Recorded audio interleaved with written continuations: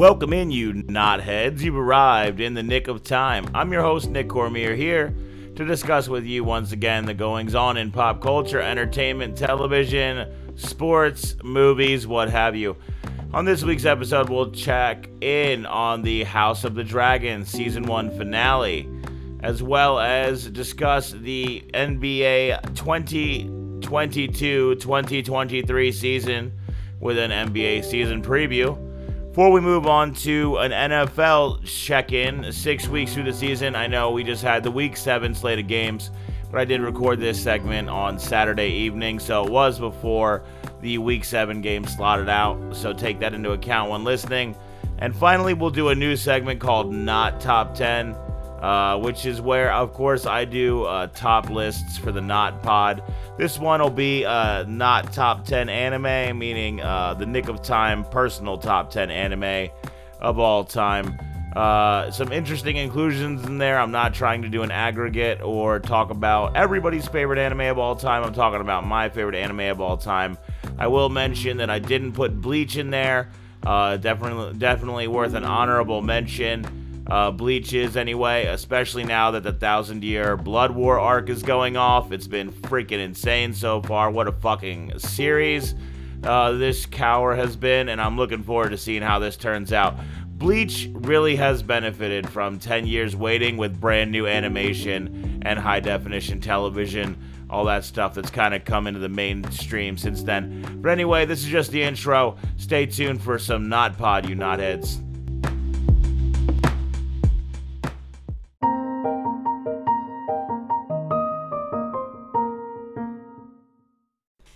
Okay, so this episode of the House of Dragon is the finale. It's called The Black Queen. Obviously, it leaked a little bit early. If you were lucky like me, you watched it on Friday instead of on Sunday. Had a little bit of a spoiler head start on a couple of people by a couple of days. Obviously, I could have released a podcast at that point, but I think it would be doing a disservice and slightly disingenuous to kind of release the podcast on a Friday or Saturday and be like, hey guys, this is what's going to happen in the episode on Sunday. You may not be aware unless you're a pirate like me, yarg. But, even if you don't sail the seven seas, you might have run into spoilers on Reddit or Twitter, wherever you do your social media. But The Black Queen is the episode. It is the Season 1 finale of House of the Dragon. Spoiler alert. Needless to say, the plot starts and Rhaenyra is comforting Prince Lucerys, who is kind of worried about becoming Lord of the Driftmark, Lord of the Tides, isn't really ready. Then Princess Rhaenys shows up on Dragonback to let them know, hey, I could have killed them all in their keep as they crowned Aegon the False King. I didn't do that because it wasn't my job to do that, which kind of makes sense, honestly, all things being equal. I just wish they wouldn't have really shown the opportunity to have done so, but at the same time, I get why she didn't do it. So she lets Rhaenyra know that that's what's happening. Viserys is dead. It's very clear that Daemon thinks that Viserys was killed and wasn't actually going to die when he did die. So next thing you know, Sir Eric shows up and presents Viserys' crown to Rhaenyra, swears allegiance, and then all bend the knee except for Rhaenys, of course. Rhaenys hasn't decided really who she's fighting with yet, so at the time it makes sense that she's doing that. And then all of a sudden you get the standoff, right, between Otto Hightower and Daemon and Rhaenyra on the bridge at Dragonstone. It's a very tense situation, obviously. It's clear that Alicent's kind of terms to surrender have been brought, and Otto is going to go ahead and let him know, hey, you can keep Driftmark, you can keep Dragonstone, have high positions on the royal court. Now, interestingly, Rhaenyra lets them go from this situation. Again, there's a lot of passive behavior between Rhaenyra and Rhaenys. Rhaenyra, I get it, because she's considering the Song of Ice and Fire, or the Song of Fire and Ice. She's trying to consider the things that Viserys, her father, had told her about the future of the kingdom and how they had to be united to fight the coming winter from the north.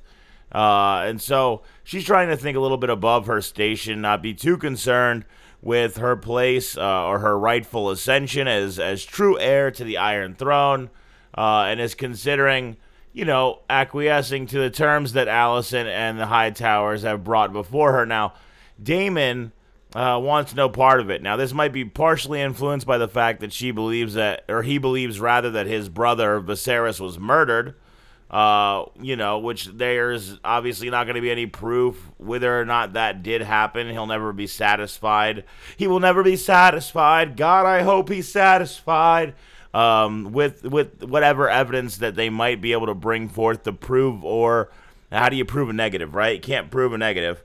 So it's unfortunate, but the Daemon then chokes Rhaenyra, who just had a stillborn baby, right? Because after hearing this news, she has a stillborn baby. And what's a kind of grotesque scene? The one thing I will say about House of the Dragon, they're not shying away from the grotesque. We see the baby born, and as somebody who watched his own daughter born of a C-section, I can't attest to just how, it's not the most appetizing scene, with all the birth all over the child and all that. It's a thing. It's a thing. If you know, you know. IYKYK. If you know, you know. But my point is that, the stillborn is born. Rhaenyra is upset. Obviously, Daemon's upset too. Now Daemon is choking his wife because, as he says, dreams didn't make us kings. Dragons made us kings. Which, I mean, he's of course right about. But why are you choking your wife? A. B. Way to go. Every time people want to like you, you just turn into a shithead all over again. C, that's kind of it, really. A and B, right? So, Corlys Velaryon, meanwhile, Lord of the Tides, has recovered from most of the injuries. He's a little bit hobbled. He's crippled, kind of, walking around on a cane now. But he has recovered from stuff. So, luckily for Prince Lucerys, he doesn't have to be concerned with becoming Lord of the Tides or Lord of Driftmark anytime soon. Spoiler alert, he's never going to have to fucking worry about that again for the rest of his very short life, as this episode turns out. But, that happens. Lord Corlys shows up. He's questioning the Ascension. And Princess Rhaenys says that you should swear loyalty to Rhaenyra's Black faction. So now you have the Greens versus the Blacks in this show. He proposes that they blockade King's Landing so they can't get shipments in, and that'll slowly choke them out. That's a great idea. Prince Jacaerys and Lucerys are then sent on their dragons to recruit House Aaron, Stark, and Baratheon. And Daemon goes to awaken a dragon. I think it's called Vermithir. But it's supposedly it's almost as big as Vhagar, according to what the wiki says. And then Jacaerys travels to the Eyrie in Winterfell, while Lucerys flies to Storm End on his dragon Arax, who's an asshole, and we're going to figure out why that is just here shortly. So stay tuned for the exciting, thrilling conclusion of this episode. They meet Lord Boros Baratheon, who's clearly a red-white mage. For all those who understand that reference, I appreciate you. So Aemond is already there. Good old one-eyed Aemond is there. And Lucerys tries to tell Boros the message from Rhaenyra, but it looks like there was an offer for Aemond to marry one of his daughters and thus bring in the Baratheons from Storm End into the royal family, which of course Lucerys arrived with no such offer or equivalent trade. So, I mean, if you're Lord Boros, it's kind of like very simplistic as what has to happen. Next thing you know, Aemond wants to go ahead and fuck Lucerys' shit up right up in Storm's End. And Boros Baratheon will not allow it, which, I mean, to his credit, I don't see that he did anything wrong in this episode. Took the best offer on the table, and then didn't let a kid get maimed in his court, in his company. So that was nice to not let the kid get his eye poked out, but it maybe possibly cost the kid his life. So Aemond demands that he gets his eye. Lucerys is given Boros' company to retreat back to his dragon, the aforementioned asshole known as Arax. They fly away, but Vhagar and Aemond give chase. because he doesn't have the eye, so now he's going to harass him in the sky, right? Well, Arax decides to burn Vagar, and Vagar is pissed the fuck off, because rightly so. So dumbass Arax is blasting Vagar, who's literally like 6 times, 7 times, 8 times the size of him, burns this motherfucker. I mean, he's a dragon, so he's probably not going to burn off of a couple little flame breaths. He just, like, is throwing, he's like, Charmander, use flamethrower, and then, it's just not good. It's not good. So, Vagar's pissed off and decides to eat Lucerys and Arax. Aemond only wanted to intimidate him or fuck with him, but is very clearly stunned. You can hear in the muffled audio Aemond in the background being like, Vagar, no! Vagar, no! I mean, what the fuck did you think was going to happen when dragons fight, dude? It's called a Dance of the Dragons. That's what they're doing. They're dancing around in the sky. And when 2 dragons dance, one dragon eventually is going to get eaten. It's like praying man or Black Widows having sex. One of these spiders has to die. After these 2 things mate, one of these spiders is bound to die. So, Daemon informs Rhaenyra of Lucerys' death. How they know about that so quickly is interesting. Did like a hunk of Arax, the asshole, fall from the sky, and people realize that was the dragon of Prince Lucerys? Or did they have a bird where there are birds literally in the sky? Is like, Lord Varys, young Lord Varys down there somewhere with his birds in the sky watching these dragons fucking fly and fight each other? I don't know.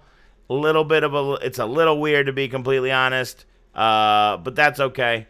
I think that the writing was very good. The musical score was pretty good for this episode. I really enjoyed the moments. Obviously, Ramin Djawadi does such an excellent job. I've loved him on Westworld for his scores. Obviously, Game of Thrones was scored excellently. It's not a surprise. They brought him back for this series as well. Really good finale. I still think the best episode of the season is hands down the Lord of the Tides episode, where we get the amazing episode of Viserys demanding that his family get along and make peace with one another, because they really would have done it if it weren't for Alicent misunderstanding his final words on his deathbed that were meant for Rhaenyra, completing a conversation circling back to one they had earlier regarding the Song of Ice and Fire. I do believe that is the best episode of the season. I still think Paddy Considine deserves an Emmy nomination for Best Acting, for Best Performance as King Viserys. But I did like the Black Queen a lot. The end of the season was very strong. I think that going into the second season, we are going to be well into the Dance of Dragons. No more time skips that people were frustrated about. No more wondering how people stay which age or whatever. But yeah, that was quite the finale. On a scale of 1 to 10, probably give it a 8 out of 10. Pretty good finale, not gonna lie. I did enjoy it very much.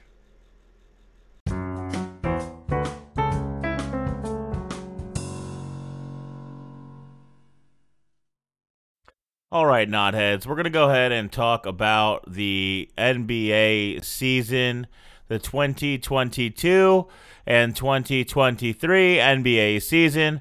If you were here during the beginning episodes, the inaugural episodes of my podcast, you'll have seen that I predicted right at the start of the NBA Finals that the Golden State Warriors would dispatch the Boston Celtics, the racist bastards, in a 6-game series in the NBA Finals. And now the Celtics, of course, if you remember your history, went up 2-1 in that series before the Golden State Warriors stormed back to win 3 straight and complete my prediction of Golden State winning the championship in 6 games. Going forward here, we've got the 2022-2023 NBA season upon us. The first games, in fact, are being played as I speak on this podcast. And I want to talk a little bit about the teams that are strongest going into this season. I want to talk about which teams to beat there are, as well as, who I expect to be in the Western Conference and Eastern Conference Finals. Now, I do want to get out a disclaimer before I get these predictions out there. Obviously, this is all barring injury.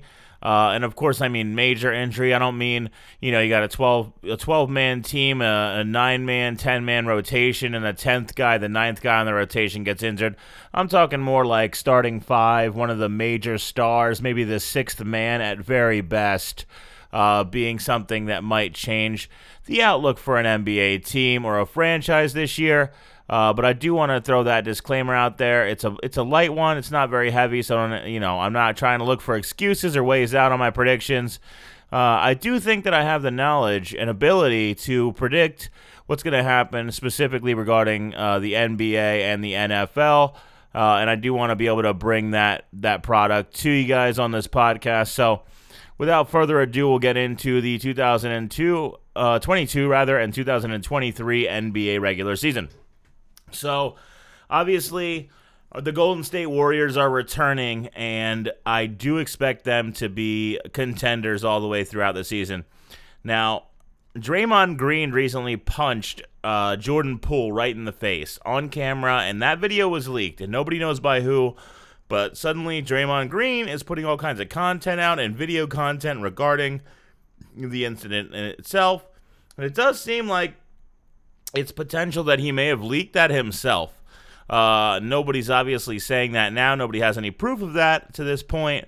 But there is some credence, I think, to the idea that he was trying to drum up his own hype. Why? Because Golden State Warriors were ready to give contracts to both Andrew Wiggins and Jordan Poole, who were major players on this newest version of the Golden State Warriors that won the championship last year.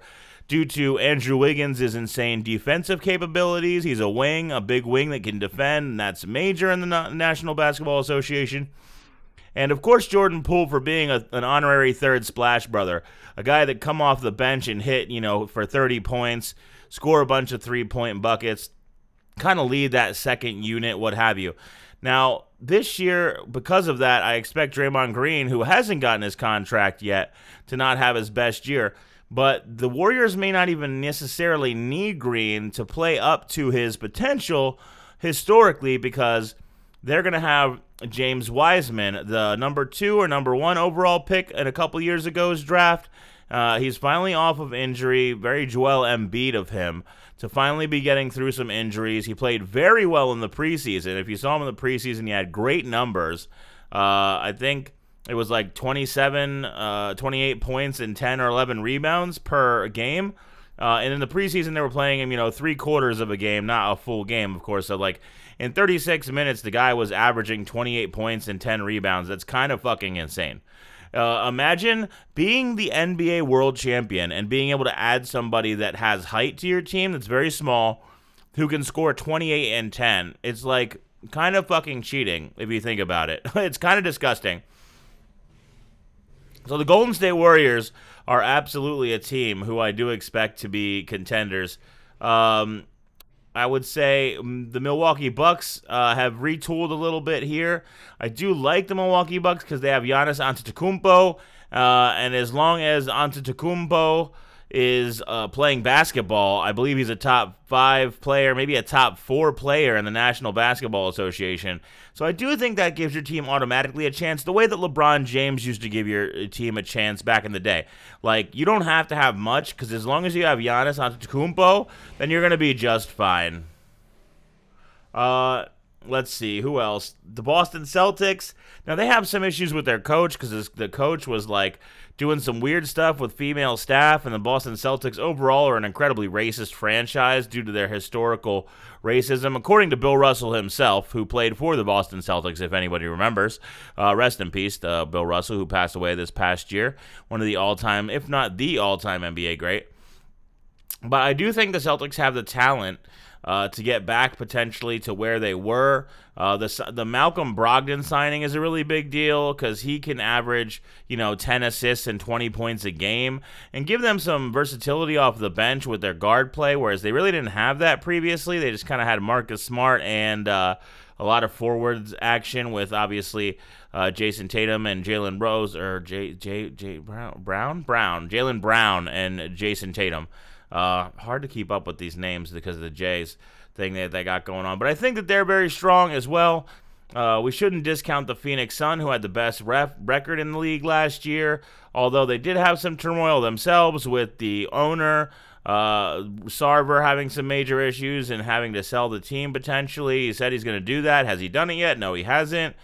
They did give the big contract extension to DeAndre Ayton, so it is hopeful that he takes another step in the right direction. But it could also be a situation where he gets the bag, and after all the bullshit he's dealt with about maybe not getting the bag, you really don't want to deal with playing as hard as you did before. So maybe DeAndre Ayton goes the opposite way, and the Suns go the opposite way because of it. Maybe Chris Paul, finally has a meeting with Father Time, and Father Time says, look, bro, I've been trying to tell you with these injuries during this injury-riddled career you've had, but you got to hang them up. So they're definitely a contender. I think that the 76ers are another great contender. They're my favorite team in the National Basketball Association. I think that Tyrese Maxey, if he comes out and scores, if he can score 30 points a game alongside of James Harden or Joel Embiid, we're talking about potential for 80 to 90 points between those three players alone. Getting PJ Tucker for defense and three-point shooting additionally is a really big deal for this team, having some extra defense. I haven't really enjoyed the way that our guy Matisse Thybulle has evolved. He's a great defender, or, he's I would say pretty good defender, maybe not great. But he has no offensive game, no rhythm, no three-point shot, can't really drive to the basket very well, no dribble handles, so, that's unfortunately not working out the way that I thought it would. But being able to get Tucker and surround Joel Embiid with a little bit more shooting going into this season, combined with Harden looking very physically fit this year, does have me thinking that the 76ers are in line for some good results.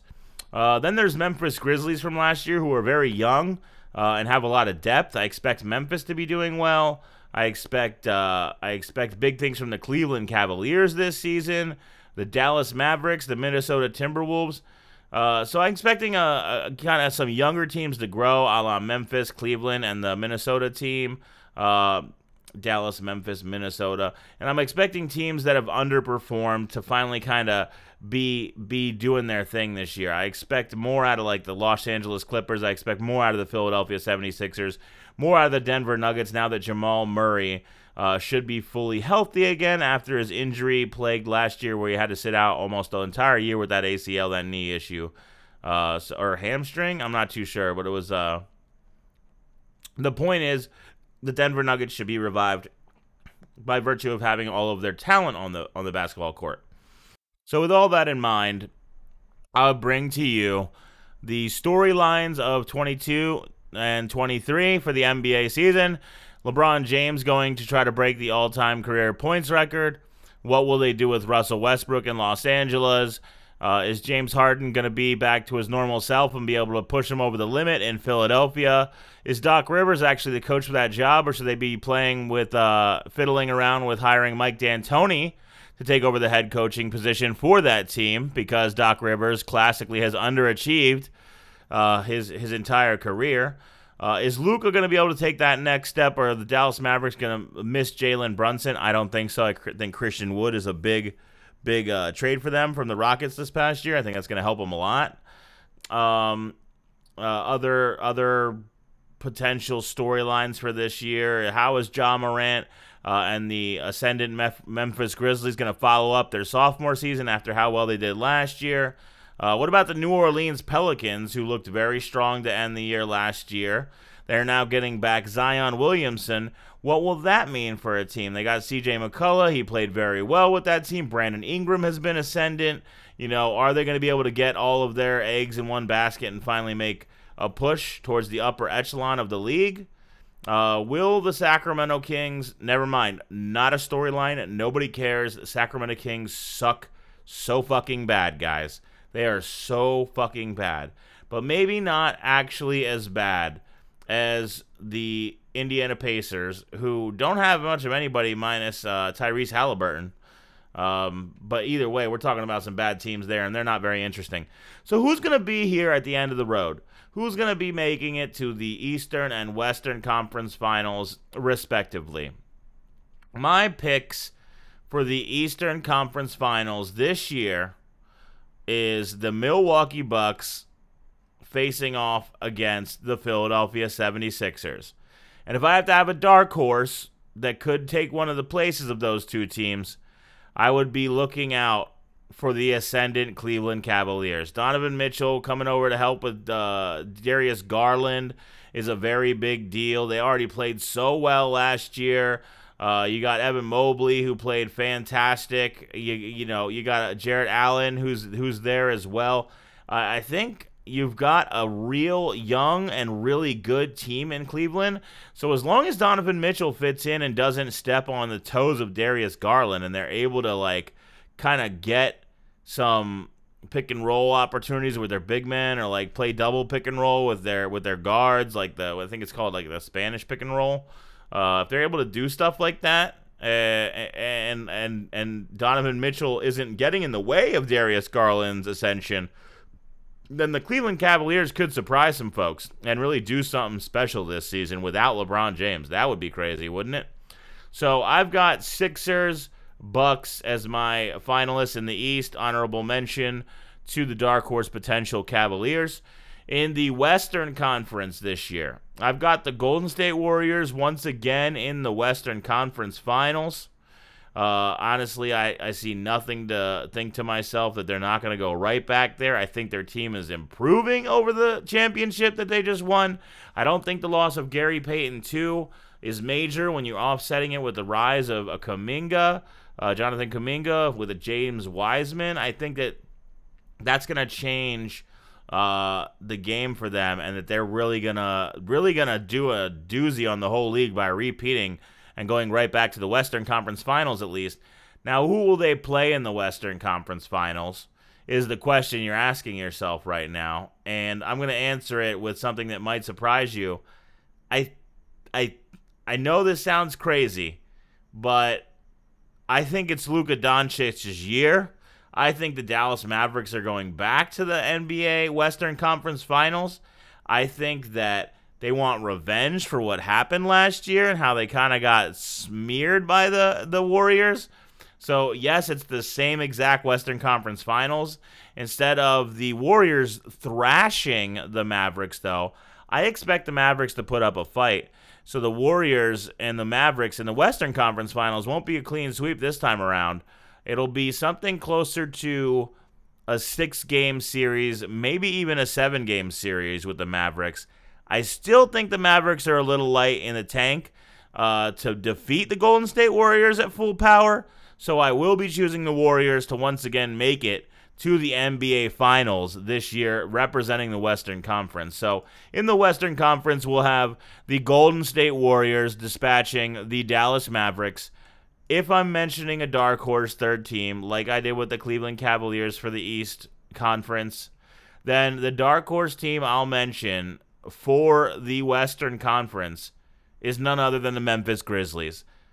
This team is really young and has so much potential if they figure it out. As long as all the success doesn't go to the head of stars like John Morant, as long as you don't have, players that are literally fumbling over each other to say, I'm the guy, I'm the guy, I'm the guy, then I think that this team is really, really talented. And John Morant, it reminds me of Allen Iverson, who I got to see a lot of in my younger years. I remember when he stepped over Tyronn Lue. I remember how that went in the NBA Finals Game 1 in 2001. I was watching that game. The whole world was watching that game. What a crazy, in Philly at least, everybody was. John Morant is the most talented small guard since Allen Iverson, and I don't think it's particularly close. So I wouldn't be surprised if Memphis were taking that spot from the Mavericks. I would if they were taking it from the Warriors, because I really do think the Warriors team this year, barring injury, of course, like I said in the beginning, I think the Warriors are headed for success. So I told you we'd be seeing the Bucks and the Sixers, and I told you we'd be seeing Warriors Mavericks.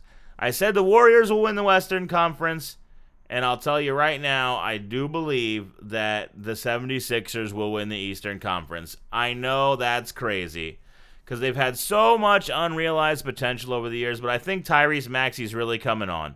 And if Maxey continues to play the way he's been playing for the past 9 months at the end of last season and at in the preseason here, what I think he'll play like in the beginning of this season, then Tyrese Maxey is the perfect complement to James Harden and Joel Embiid. So we need a healthy Embiid, motivated Harden, and ascendant Tyrese Maxey, and that'll get us to the NBA Finals. Now, this is where it gets touchy because I am afraid to make an NBA Finals prediction because it's preseason. I reserve the right, obviously, to, if the NBA Finals change, once the contestants are announced and the NBA Finals are set in stone, I reserve the right to go ahead and change my prediction on who's going to win those games, who's going to win that series, because obviously the contenders matter, right? But if I'm asked right now who's going to win between the Philadelphia 76ers and the Golden State Warriors in the 2022-2023 NBA Finals, I'm going to have to go with the Golden State Warriors. Because if I'm right about the Warriors getting back to the NBA Finals, that's going to be because James Wiseman pulls in a lot of slack, giving them size that they didn't have previously. Which means that Joel Embiid is at least going to be somewhat matched. Now, I don't think that James Wiseman is a Joel Embiid. Don't mishear me when I say this. But I do think that having another 7-footer to go off against a Joel Embiid really does matter. And without Wiseman playing, without Wiseman really worked into the rotation as he wasn't last year due to injury, I think that Joel Embiid and the Sixers, had they ascended to their pinnacle last year, would have been able to dispatch the Golden State Warriors in a way that the Celtics weren't able to do because they didn't have the size. They only had Robert Williams, whose knee was grinded into dust like the Avengers at the end of Infinity War. And unfortunately, that meant that they didn't have anybody that could punish the Golden State Warriors for having Draymond Green at 6'10" be the only, or 6'9", be the tallest person on the basketball court. James Wiseman can make sure that Joel Embiid doesn't punish them in that way. And the Golden State Warriors have long had the card for James Harden, so I don't think that Harden's going to be able to do anything to them, flummox them in such a way. Will they be confused by his continued success? If Philly's to win that series, it has to be Tyrese Maxey basically becoming unguardable against the Golden State Warriors and carrying Philadelphia on his back to an NBA championship, but I just don't see it happening.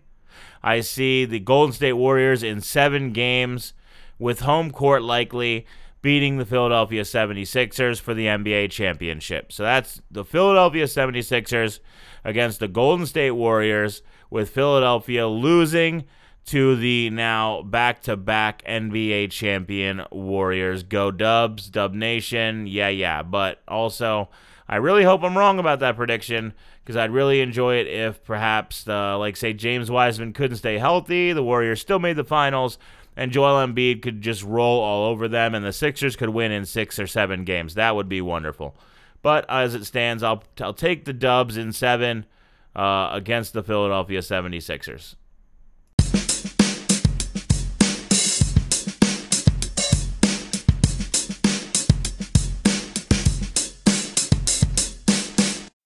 All right, so let's go ahead, knotheads, and talk about the NFL 2022 season. This is our third of the season checkpoint that we're discussing. If you didn't listen to back on September 4th, I did a mega episode that includes an NFL 2022 season preview. So for those interested in seeing what my thoughts were in the preseason, feel free to go ahead and check out that pod that I did back on September 4th of this year. I believe it's not episode number 15 if you're looking by episode title. Or it's got a bunch of other good stuff, including the Rick and Morty Season 6 premiere, the Patient premiere, me just shooting the shit and talking about Lord of the Rings of Power, stuff like that. But mainly, it does feature a season preview for this season of the NFL that you should check into now. I don't want to toot my own horn, but I want to say, that's my fucking podcast, and I will toot my own horn a little bit. I do believe in that episode I predicted that the Eagles will have the best record in the NFC and potentially in the league. And right now, it's looking like that is coming to fruition. I did say that the Bills were my number 1 power rankings team, number 2 actually, because I failed to list 10 teams. I only listed 9 because of a clerical error on my part, but I did say that the Bills were at the top of the power rankings list. And thus far in this season, after recently beating the Chiefs 24-20, they do appear as though they are at the top of that list. They are at the top of the power rankings. Despite not having the best record in the league, they look like the most complete team, even with the Eagles being 6-0 and currently undefeated. Now, I do want to mention that my Super Bowl is looking even better with Bills facing off against the Eagles. If everything holds true right now and no major injuries happen to a Josh Allen, a Jalen Hurts, a Stephon Diggs, Von Miller, Miles Sanders, A.J. Brown, Devonta Smith. If everything holds the way it is right now, there's a very strong possibility we get that Super Bowl matchup I predicted where the Philadelphia Eagles would lose to the Buffalo Bills 33-20. So, very interesting how that's holding up so far. Some of my power ranking predictions have obviously not come true. The Rams looking very bad, but I did mention the Matthew Stafford concerning elbow injury news headed into the beginning of this season. I did mention that I was afraid of that potentially, that there was a lot of ifs surrounding the 49ers, and they have obviously, they're only 3-3 with Jimmy Garoppolo at the helm. But the NFC West is kind of beating itself up. Got a lot of 3-3 teams. Arizona's 2-4, very disappointing right now.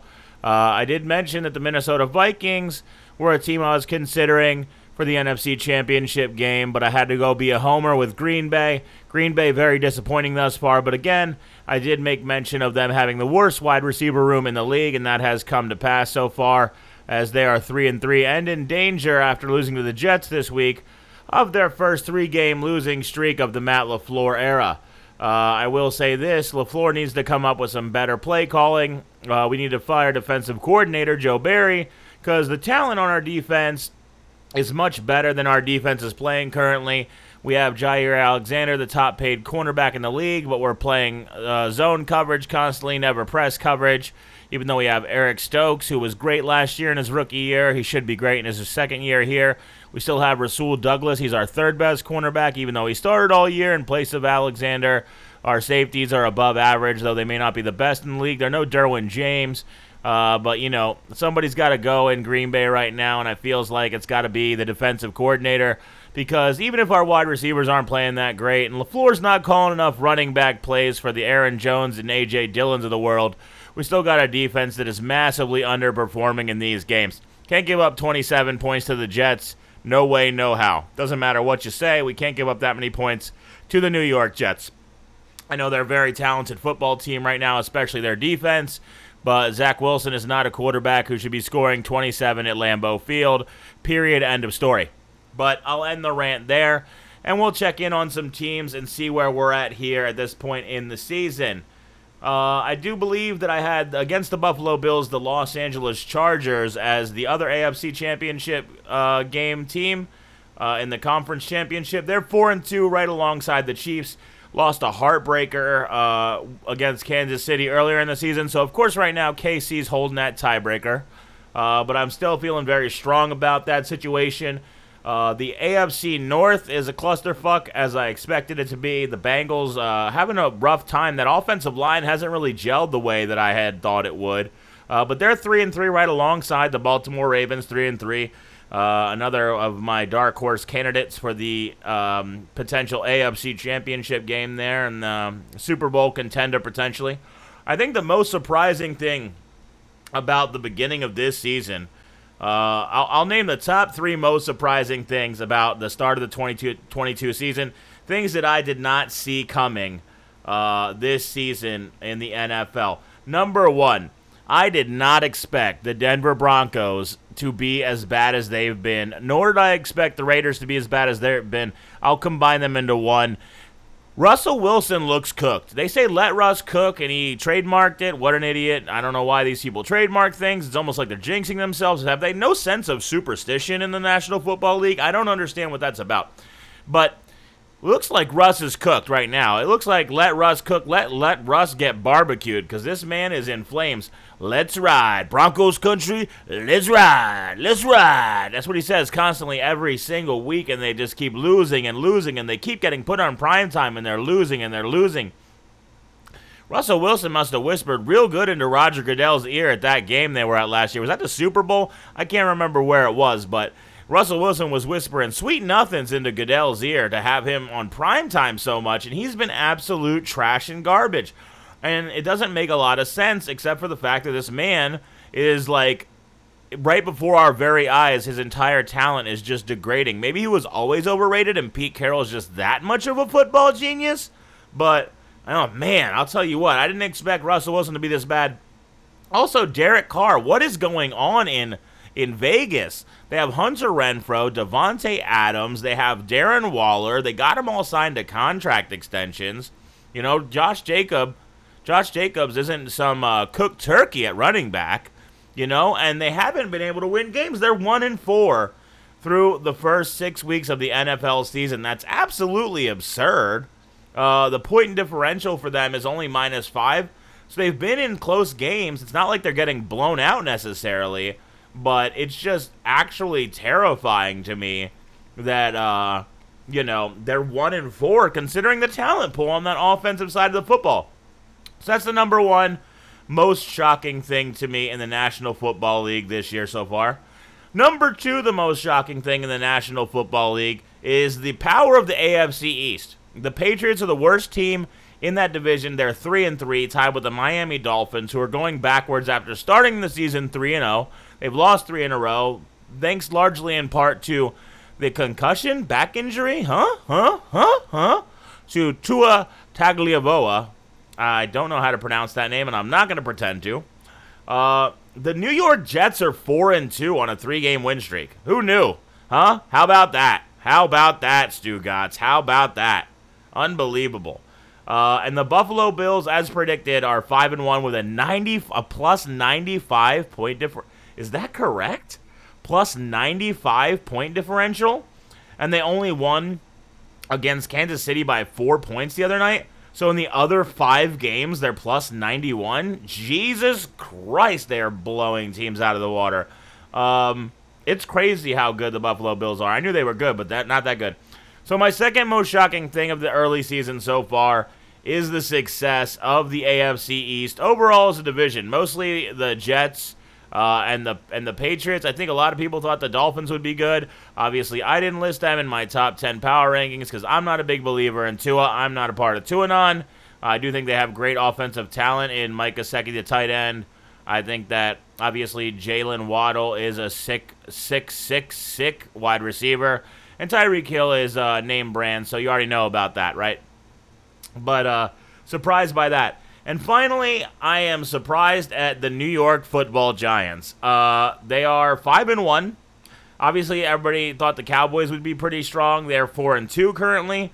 But the Giants are 5-1 with a plus 14 point differential, meaning they're winning they are really winning these tight games, which you would think a team that is very undermanned in the New York Giants wouldn't be able to do. These guys don't have a great defense, but they're playing great defense.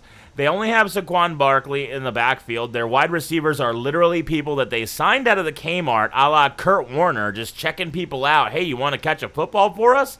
It's actually absurd. And Daniel Jones is playing the best football of his career so far, which isn't saying much because he hasn't played a lot of great football to this point in his football career. But he is playing very well this season. And I am utterly shocked that the New York Giants are 5-1 right now, as I'm sure Eli Manning is.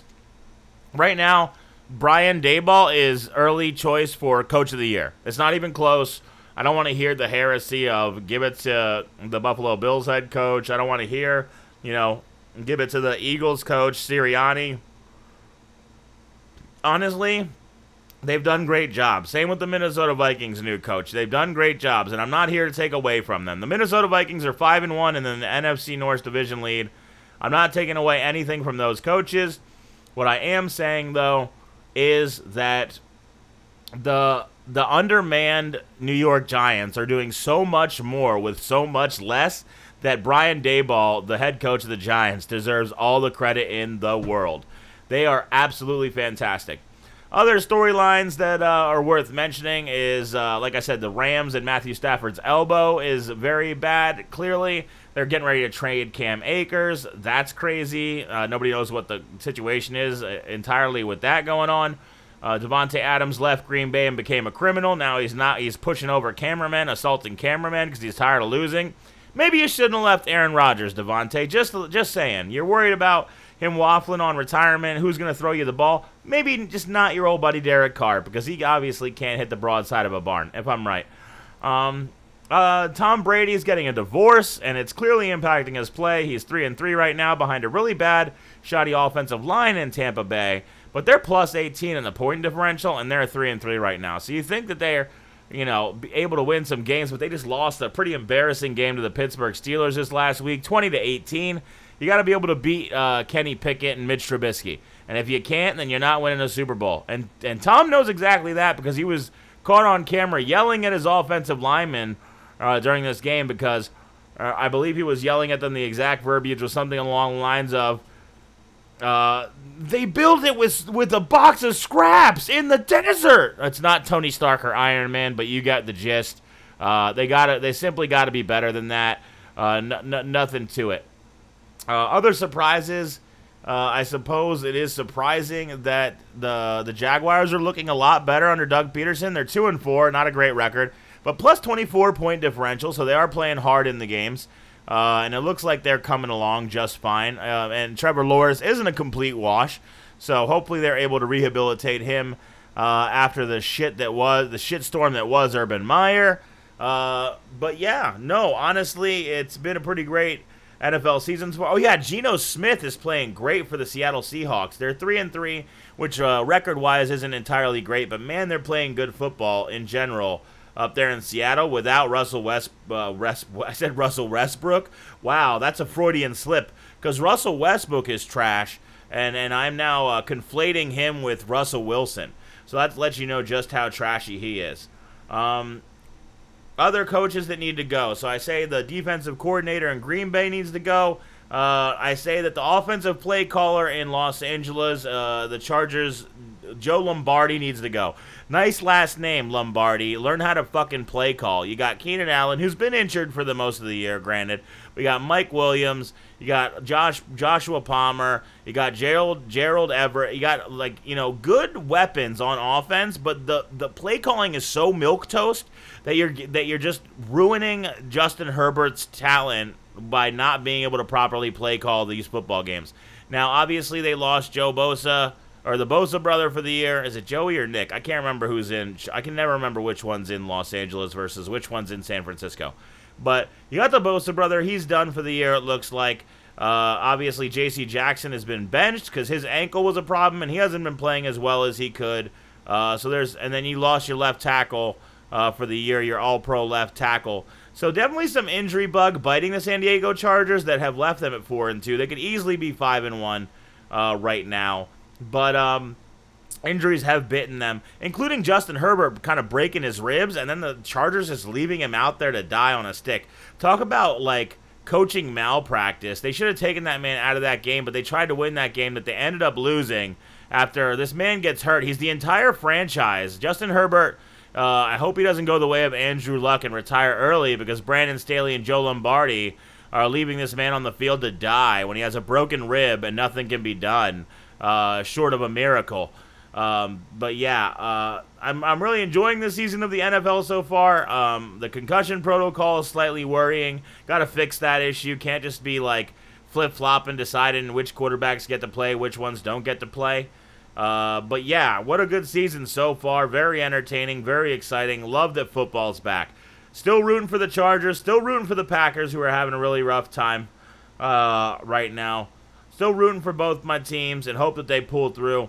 But glad to see that the Eagles and Buffalo Bills at the top of my power rankings. My Super Bowl participants doing very well so far, and I'm proud that I made those picks. Hopefully, when we check back in after 2/3 of the season, things are still looking that way.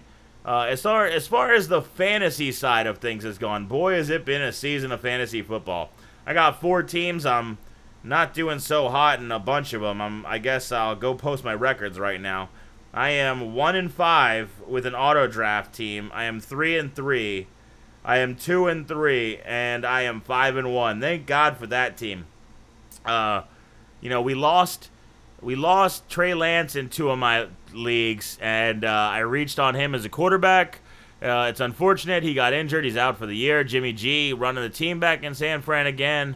For old time's sake, Derek Carr, Mike Williams, Amon-Ra St. Brown, Austin Eckler, Aaron Jones, Mark Andrews, Clyde Edwards-Helaire, Darrell Henderson Jr., Gabriel Davis, James Conner, Romeo Doubs, and Garrett Wilson are the team that is 5-1 with McPherson kicking and the Chargers defense playing for me.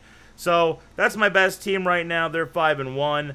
My 3-3 squad is CeeDee Lamb, T. Higgins, Darren Waller, Justin Jefferson, A.J. Dillon, Jeff Wilson Jr., Miles Sanders, Devonta Smith, Darrell Henderson Jr., as I mentioned, and Geno Smith. The Buffalo defense has been doing great work for me on that squad. And then the other 2 teams are just straight busted. I guess I'll talk about the 1-5 team because they're the actual shithole. This is the auto draftable, so I didn't realize I was in this draft, and it got auto drafted. So you know what happens when that happens. You get a Kyler Murray, Terry McLaurin, you get Leonard Fournette, you get Dallas Goedert, Jonathan Taylor, who's played like shit this year, DeAndre Swift, who's been injured for a bunch of games, the Baltimore defense. I don't even want to name the rest of the players because it's so trash. DJ Moore, just straight trash and garbage. I barely have been able to patch together some wide receivers for this awful team. My running backs on this team, because of Taylor and Swift's underperformance, have been very disappointing. And I suppose if Taylor and Swift turn it around, this team's got a shot going late into the year. If Kyler Murray and Swift, and if 3 of my players turn it around completely, I guess I can make the playoffs. Anybody can say that, right? So hopefully you're having better success than me in fantasy football this season. I was going for Diamond in my Yahoo leagues, but it looks like I'm going to be stuck in Platinum another year if I don't turn this around fast.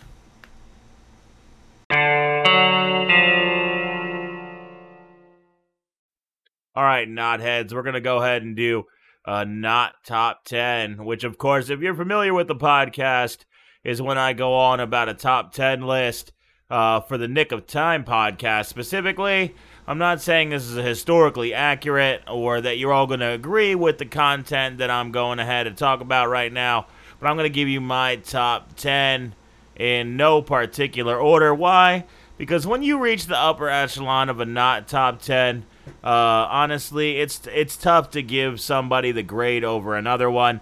I think that this group is in the S tier, the creme de la creme, so to speak, of anime. And if you've seen any of this stuff, then you may already know just how great it is. I'm going to start with Naruto Shippuden. If you've watched any shonen anime in the history of shonen anime, and you'll know Naruto Shippuden is amazing. Utterly and incredibly amazing. There's so many great fights, animated fight scenes in this anime. You get Naruto versus Pain. You get Sasuke versus Itachi. You get Guy Sensei, Guy Lee versus Madara Uchiha. You get, Kaguya versus Sasuke and Naruto. You get Naruto versus Sasuke in the final battle for who will become Hokage of the Hidden Leaf Village. You get so much great... Kakashi versus Pain. Jiraiya versus Pain. I feel like everybody had a great fight scene versus Pain because that character was so fucking hard to beat. Oh, man, I'll tell you what. Naruto Shippuden, great animation ahead of its time. It was much better than the original series Naruto. Why? Had less filler, better animation, more mature themes. We got along in that storyline a lot, so we finally got to see how things ended up between Naruto and Sasuke. Naruto Shippuden is in the NoT Top 10, and it belongs here absolutely 100%. Raka, Brave of the Six Flowers, a classic whodunit, murder mystery. There's supposed to be six Braves, and all of these Braves have these special powers. And they're supposed to help defeat the Demon King. The only problem is they all get locked in a forest, and one of them is a fake Brave, because there's 7 of them, and there's only supposed to be 6 Braves. But they all have the tattoos, they all have the markings. Everybody seems to have their part, and it's a very, very mysterious whodunit action series, but it also has a lot of logical deductions, things like that. I really do enjoy a good whodunit, is what I'm saying to you right now. I enjoy a show that's asking the question, are you smart enough to put together what's happening here? I like something that challenges my brain. So I like a good whodunit. In the way that Clue is a whodunit, right? You're asking, was it Mr. Mustard with the lead pipe in the observatory? Was it Professor Plum with the revolver in the library? Whodunit. If you don't know what a whodunit is, basically a murder mystery. It's basically one large game of Among Us. Honestly, Raka, Brave of the Six Flowers is kind of Among Us, the anime, with anime characters. I don't even know if they meant for that. I don't know if... I mean, that's so wild now that I think about it. I'm just kind of oversimplifying, of course. But it really does feel as though Raka, Brave of the Six Flowers is maybe 7 flowers. You know, I'm kind of... I'm waffling a little bit on the title of this anime. But so be it. It's the NoT Top 10. What are you going to do about it? Kill La Kill. One of the most interesting animes that I've ever seen. If not a little over-sexualized. The costumes in this anime are out of control. But honestly, I did so much enjoy Kill La Kill. I think that the animation style of the anime is really high quality.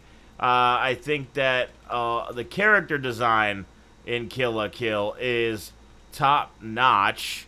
Obviously, the heroine of Kill La Kill, Ryuko Matoi, is one of the best heroines in all of anime history. The whole Scissor Blade thing is totally dope. As a big Keyblade fan guy, I thought that this series was incredibly well done. The twist at the end with like the alien thing was absolutely unforeseen. Spoiler alert. I really hope that people come to this podcast and realize at this point that I don't say spoiler alert. I'm just not afraid to talk about spoilers. If anything, you should come to the NoT Pod and think to yourself, if he doesn't specifically say that he's going to avoid spoilers, then there's a potential that spoilers could happen.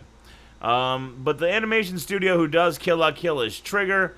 Trigger most recently famous for the Cyberpunk Edge Runners anime that recently came out on Netflix. Very well beloved, very great anime.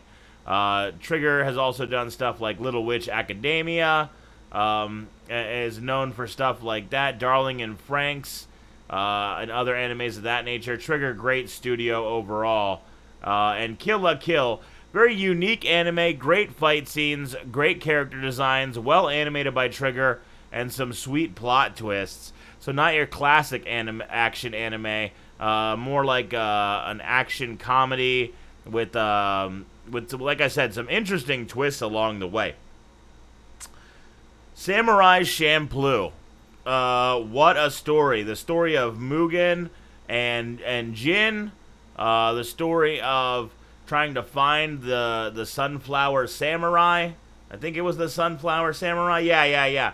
The Sunflower Samurai, this girl Fu, is trying to find the Sunflower Samurai. Meanwhile, she runs into Jin and Mugen.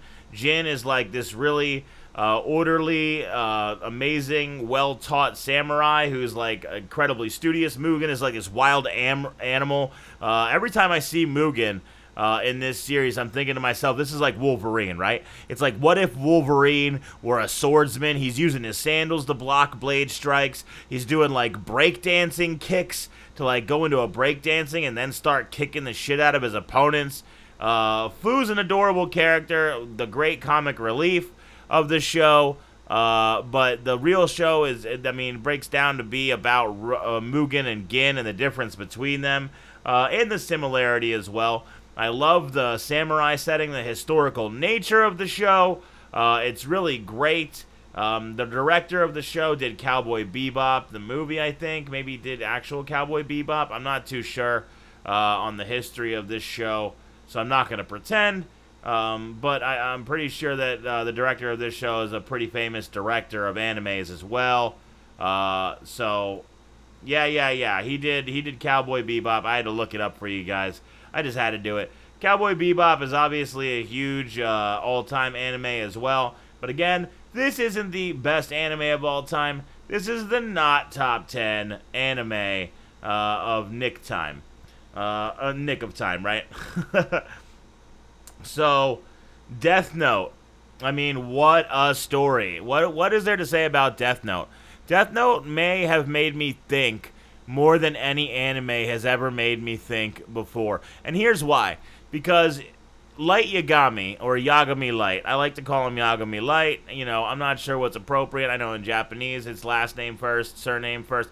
You know, Yagami Light, his father, Soichiro Light, is, you know, the police chief captain. So he's instilled upon Light the ideals of what is right and what is wrong. What is justice? What is the ideal behind justice? And so there's a certain level of idealism that Soichiro possesses that his son Light simply does not possess. You know, he is okay. This book falls from the sky. It's this otherworldly book called the Death Note. He writes someone's name in it and they die. And what Light sees is, like myself, is that society is broken. Society is cancerous.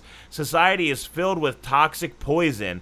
And there's no real way to unwind it all, because at the end of the day, it goes all the way to the top. It's just so much is wrong with the world, and the only way to really fix it is to use the Death Note to his advantage, which is to say, kill all of the people doing evil. And that doesn't make him a murderer in his own eyes. That makes him a god of the new world, because he smites the wicked and helps the just, enact justice for those who did not receive justice.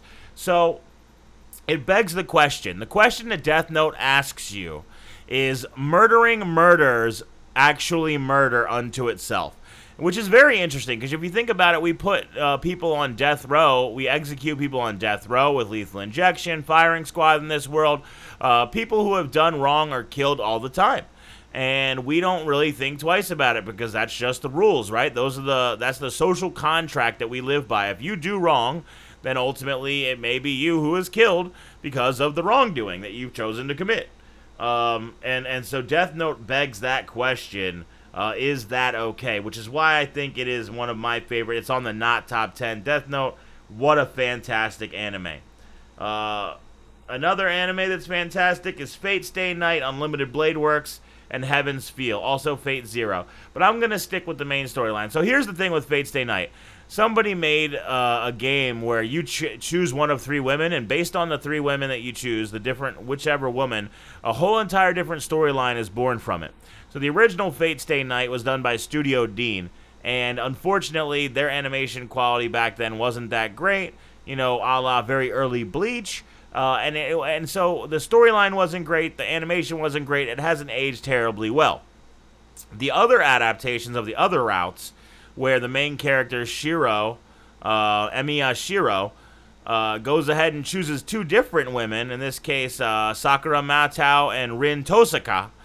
Those routes are so much better. So Unlimited Blade Works, you have Shiro Emiya coming back from the past as a champion for this Holy Grail War, and he comes back into the present as a future version of himself and wants to kill his younger self. So it's literally a future version of yourself coming back to kill yourself because he thinks you're so worthless and the decisions you've made are so worthless. Like, how artistic is that?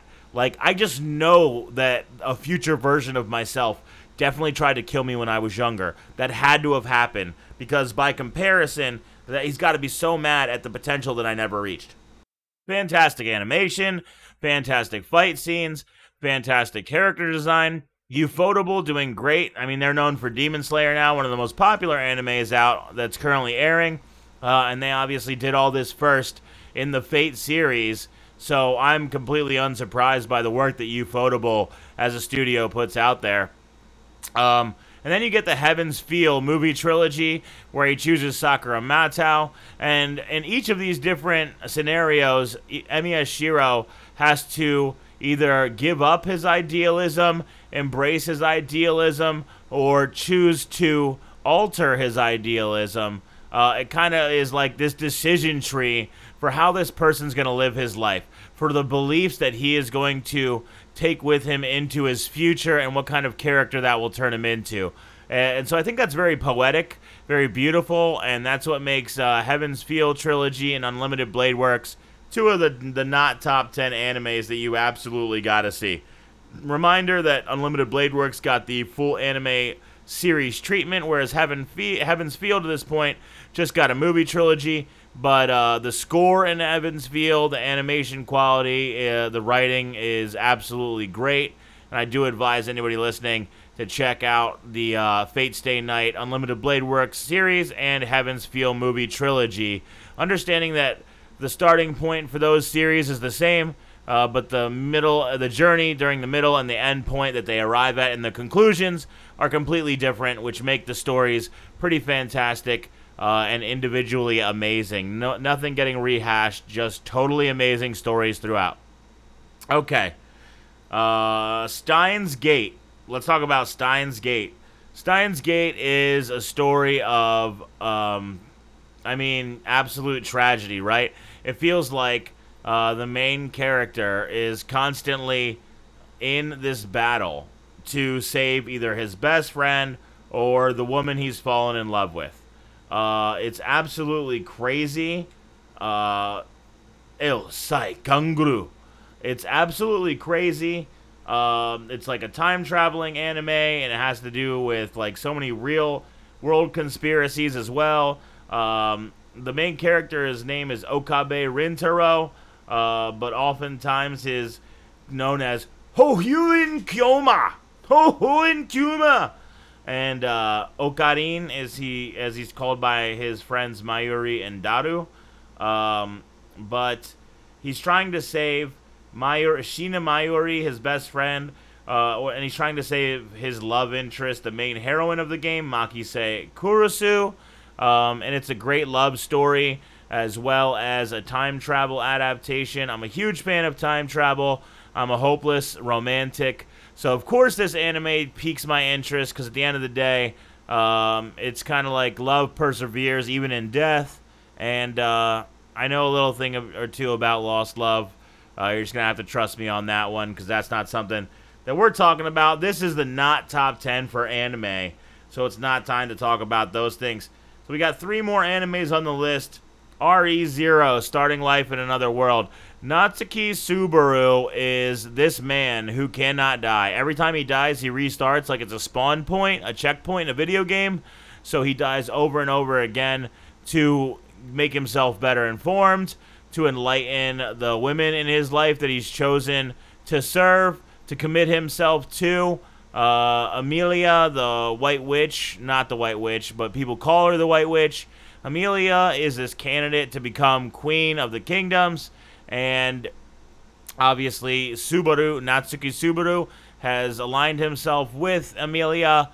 He dies over and over again, often in tragic ways, loses his mind. This show has a lot to say about self-love, about accepting oneself, about not hating oneself, which are themes that I can really empathize with a lot. It's very emotional, dark, kind of twisted mental health fantasy going on in this show, which, I've been working on a series of books, my own personal epic mental health fantasy for over the better part of over a decade now.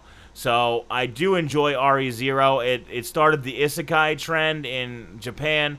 Everybody's making Starting Life in Another World animes and manga now. Personally, this is the best one, the original, and I can't wait to see Season 3, because obviously we got a long way to go before this one completes. This is one of the only ones on the list that hasn't completed yet. In fact, it's the only one on the list that hasn't completed yet. Everything else has already been aired to completion. Alright, 2 more to go through. This is the one that most of you probably haven't heard of. So I'm going to be a little bit more in depth speaking about it because I'm not positive that any of you are going to be familiar with it because it's older, because it hasn't come out. It just recently came out on Blu-ray. A lot of people haven't been introduced to it, don't know what it is. This is an anime that we call Sayonara Zetsubo Sensei, which of course translates to Goodbye Despair Teacher or Goodbye Mr. Despair. Okay, so the anime starts off, it's about a very pessimistic high school teacher, Nozumo Toshiki. At the beginning of the series, he tries to hang himself from a sakura tree. And he's saved by an extremely optimistic student, Kafuka Fuda. And in her effort to save him, she almost ends up killing him. But she ends up nicknaming him Pink Supervisor instead, offers to pay him yen to call him that nickname. So, like, he's going to get some money for this. It's a comedy anime. The anime is a dark comedy. Obviously with themes of suicide. It's very dark. But at the same time, it's one of the funniest anime, if not the funniest anime I've ever seen. Honorable mention to Hayate no Gotoku. Of course, Hayate the Combat Butler. But I do think that most people, if they saw this anime, would greatly enjoy it. It's a comic sensation. Each kind of episode revolves around a particular episode of life in Japanese culture or like a common phrase in the Japanese language. So it's... let's see, like, think, for instance, the practice of descending from the public to the private sector. The teacher descends until he reaches his previous life. It's a very dark, like I said, but very deep show. A lot of people aren't familiar with it because of basically the inability for them to kind of get it out into a medium that was presentable. The Blu-rays just came out recently. I hope a lot of you listeners who are interested in anime that you've maybe never seen or heard of before, check it out. I promise you, you will not be disappointed. Rave reviews for Sayonara Zetsubo Sensei. And finally, to end the not top 10 animes list, I would put Full Metal Alchemist Brotherhood, possibly the greatest anime of all time. I think, honestly, even if it's not the greatest of all time, you have to at least give it something along the title of the most complete anime of all time. The story of Edward and Alphonse Elric, who were, abandoned by their father, whose mother died.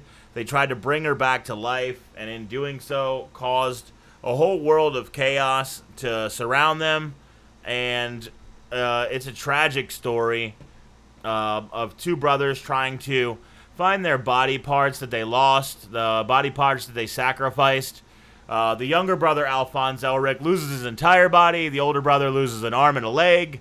And they become dogs of the military, a.k.a. government stooges, so that they can research and properly look into how to get their body parts back from beyond the gate of knowledge. Basically, like, all these allegories to, like, the tree of knowledge, the, fruit from the forbidden tree, which has some religious undertones that maybe go unnoticed by some of the viewers upon first viewing. But I've seen the anime several times. There's a lot of stuff inside of this anime that isn't just magic alchemy stuff, but also has serious philosophical and religious undertones. The story of Edward and Alphonse is deeply heart-wrenching and heartfelt. My very good friend Zachary Chadwick was the one who introduced me to anime, and the first thing he introduced me to was Full Metal Alchemist, not Brotherhood, but the original, which eventually surpassed the source material, the manga, that it was based upon. So they had to come up with their own original ending, which a lot of people did like, but also a lot of people didn't like when the manga actually finished and had a much better ending. So they redid the anime, rebooted it, called it Brotherhood, and essentially went along with the original ending and gave it an additional, I think, 40 or 50, no, like 20 to 40 episodes more in the Brotherhood episodes of the anime as opposed to the original version. But Full Metal Alchemist Brotherhood, probably the most complete anime of all time. Has a start, has a finish. It's about 63 episodes. Great work along the way. No spoilers, or no fillers. Great voice acting work, great dubs. I don't watch dubs, usually always subtitles with anime, but the dub work in Full Metal Alchemist Brotherhood does leave everything there. It's very raw language. All the curses are kind of left in. So you get the passion and the emotion that you're meant to feel out of the characters, like when Edward Elric is saying, "You bastards!" You know, you actually get that, as opposed to "You jerks!" like a lot of English dubs are prone to do. A lot of dampering down the language, tempering it for the West Coast audience, which I never appreciated. Again, while I always prefer subtitles to the dubs. But yeah, that would be my not top 10 anime. Honorable mentions to stuff like Hayate no Gotoku, that's Hayate the Combat Butler, great comedy anime. Stuff like Erased, fantastic anime. Trigun, Hellsing Ultimate. I could go on and name a bunch more. Of course, Bleach. I could go on and name some more. Fate Zero. I could name more, but we'll leave it right there. The not top 10 anime.